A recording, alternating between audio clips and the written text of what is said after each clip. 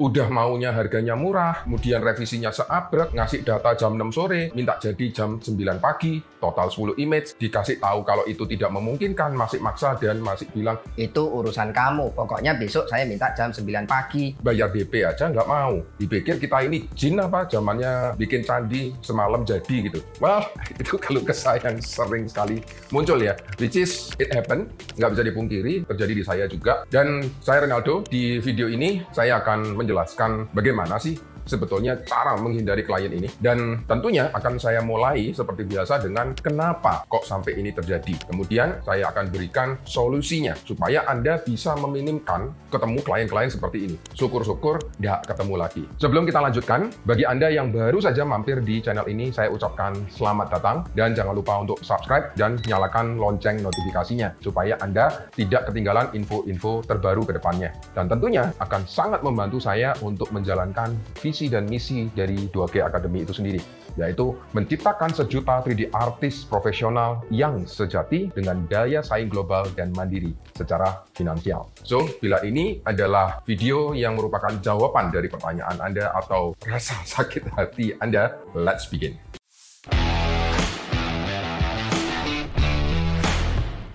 Sekarang kita analisa dulu, ya kenapa hal ini bisa terjadi. Seperti yang kita tahu bahwa kalau kita memang tidak bisa, kita akan hire atau bayar orang lain untuk menyelesaikan pekerjaan yang kita tidak bisa. Jadi kayak contoh ya, saya adalah orang yang tidak bisa bikin gambar kerja pakai AutoCAD. Otomatis saya akan hire orang yang bisa bikin gambar kerja kalau memang dibutuhkan untuk bikin gambar kerja. Itu mindsetnya memang. Begitu pula dengan klien. Klien juga akan cari 3D artist yang bisa bikin 3D karena mereka tidak tahu caranya bikin 3D. Kalau tahu ya pasti dikerjakan sendiri.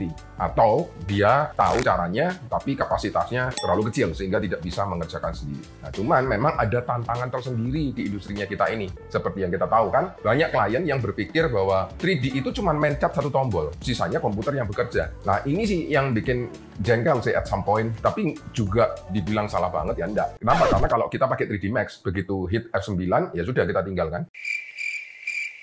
Kemudian biarkan komputernya yang render, at some point itu benar.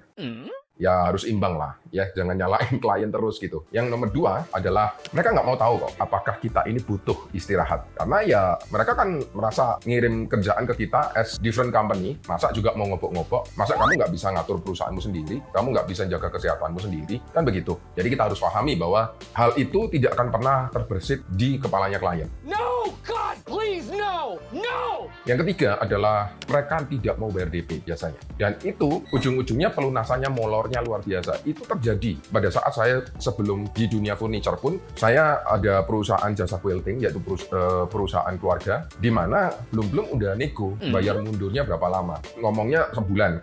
Sure, Jan. Ujung-ujungnya 3 bulan bahkan sampai 6 bulan baru bayar. Nah ini kan susah, cash flow kita hancur. Dan mereka pakai uang kita untuk jalankan perusahaannya. Jadi dengan kata lain kita modelin mereka. Nah kemudian yang keempat, bahkan ada yang kabur.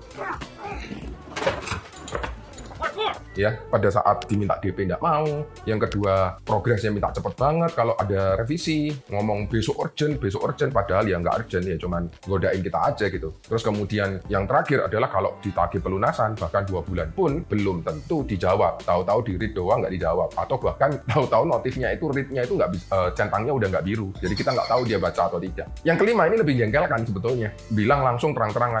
Hasil kamu renderannya jelek sehingga saya rugi, nggak bisa jual. Itu udah saya coba, jadi saya nggak mau bayar. Kalau Anda adalah 3D artist ataupun jasa arsitek ataupun interior design, bahkan kalau bisa, kalau sampai Anda juga design and build ya termasuk perusahaan mebel, hindari klien seperti ini kalau Anda tidak ingin hidup Anda merana. Terus kemudian yang berikutnya adalah bagaimana kita bisa mengidentifikasi klien seperti ini. Karena bisa jadi nggak teridentifikasi kan, bisa jadi karena kita terlalu excited didatengin klien, karena selama ini tidak pernah ada klien yang datang, which is true. Mungkin Anda ngalami, karena saya juga ngalami, makanya saya tahu rasanya seperti apa begitu ada orang yang kontak aja, itu happy-nya luar biasa, baru ngontak dan beranggapan bahwa itu adalah klien, padahal masih calon klien. Nah sekarang kita bahas bagaimana kita mendeteksi melalui behavior-nya. Nah ini saya geser dulu, terpean saya di belakang kamera, ya nggak hafal, saya ada banyak poin.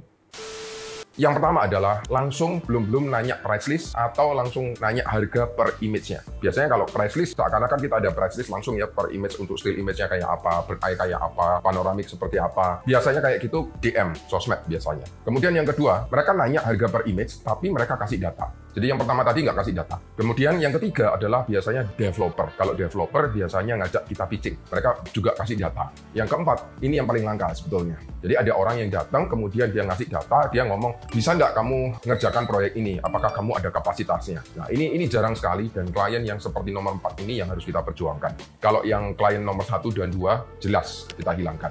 Cuman kenapa kok sampai seperti itu? Sekarang kita bahas ke solusinya.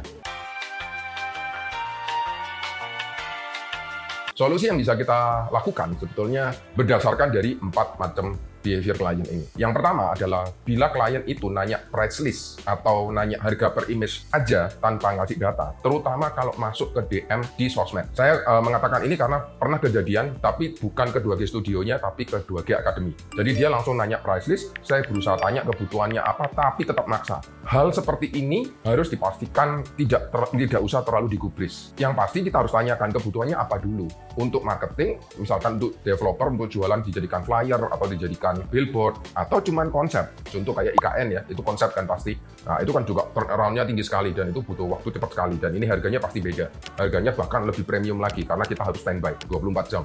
Kemudian, kalau diajak ngobrol masih nggak bisa, tinggalkan. Kenapa? Karena pasti akan, bukan pasti ya, kemungkinan besar yang dicari adalah lowest bidders. Yang nomor 2, itu adalah klien yang tadi saya bilang, tanya harga per image-nya berapa, tapi kasih data. Biasanya klien seperti ini sebetulnya serius. Biasanya juga developer. Yang nanya, biasanya bukan decision maker, asistennya. Kalau yang klien seperti ini, biasanya pasti tetap akan saya tanya dulu kebutuhannya, tapi biasanya pasti udah jelas kebutuhannya seperti apa. Karena dia udah kasih data. Nah, kemudian mereka juga sudah ada deadline atau apa. Tinggal saya ajak ngobrol, kemudian saya akan lihat pada saat Zoom, apakah mereka orangnya bisa diajak ngobrol. Kelihatan banget. Jadi pada saat interview, otomatis Anda bisa mengukur mereka. Tapi di saat yang sama, mereka juga mengukur Anda. Saling mengukur. Tapi disinilah poin pentingnya. Karena build relation. Di situ jadi kenal. Nah, kalau misalkan memang nggak deal, karena memang deadline-nya yang nggak memadai, karena kita kapasitasnya nggak memungkinkan, karena kita banyak project, ya nggak ada masalah. Tapi yang terpenting, mereka udah kenal kita, dan mereka udah nyaman sama kita. Sekali lagi yang tidak bisa dipungkiri, bahwa orang membeli kebanyakan sama orang yang membuat mereka nyaman. Kecuali kalau memang harga yang ditawarkan jauh melebihi budget yang di-setting sama perusahaan tersebut. Tapi pada intinya, kita sudah kenalan dulu, dan biasanya mereka akan mengatakan, oke lah, at least saya sudah kenal kamu dan saya suka sama kamu. Project ini memang tidak memungkinkan sepertinya kita jalan bareng. Nanti kalau ada project lagi yang memang deadline-nya masih agak longgar, nanti saya akan kontak kamu lagi. Ya, walaupun belum tentu balik ya. Kemudian yang keempat, tipe klien yang nanya apakah kamu available. Klien seperti ini biasanya saya perjuangkan karena mereka bisa diajak ngobrol, apalagi dalam hal harga. Seperti ini pasti kita akan ngobrol lewat Zoom, terus kemudian seperti yang nomor 3 tadi, ya kita akan saling mengenal. Nah, dari situ kita akan kerasa bahwa orang ini cuma mau duit atau memang mau kerjasama long term. Dari pertanyaan di awal aja biasanya akan kelihatan kalau mereka maunya long term. Jadi seringkali akan saya pertahankan. Disinilah yang namanya negosiasi. Bisa jadi harga Anda sudah di sini, tapi nggak bisa dipungkiri. Kita pun sebagai seller, kalau melihat bahwa orang yang mau beli produk kita enak dan nyaman diajak ngobrol, seringkali kita akan sedikit menurunkan harga. Yang penting berkelanjutan. Tapi yang pasti adalah karena kita menurunkan harga ini bukan karena kepaksa daripada nggak dapat kerjaan, tapi karena memang kita melihat bahwa orang ini genuine, tulus apa adanya dan kepingin kerja sama-sama kita. Jadi kita turunkan harga selama itu long term relationship. So, kurang lebih seperti itu ya cara mendeteksi yang benar-benar cuma mau ngebully kita dan solusi yang bisa Anda lakukan.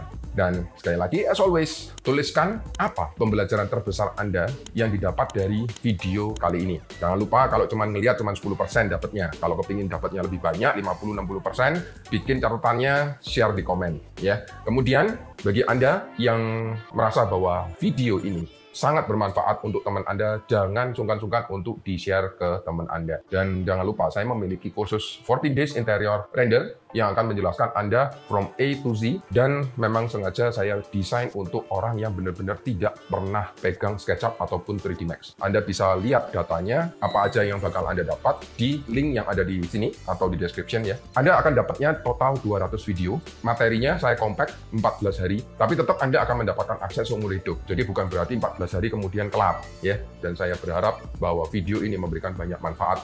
Jangan lupa untuk like, share, subscribe, and nyalakan lonceng notifikasinya, and I'll see you on the next video.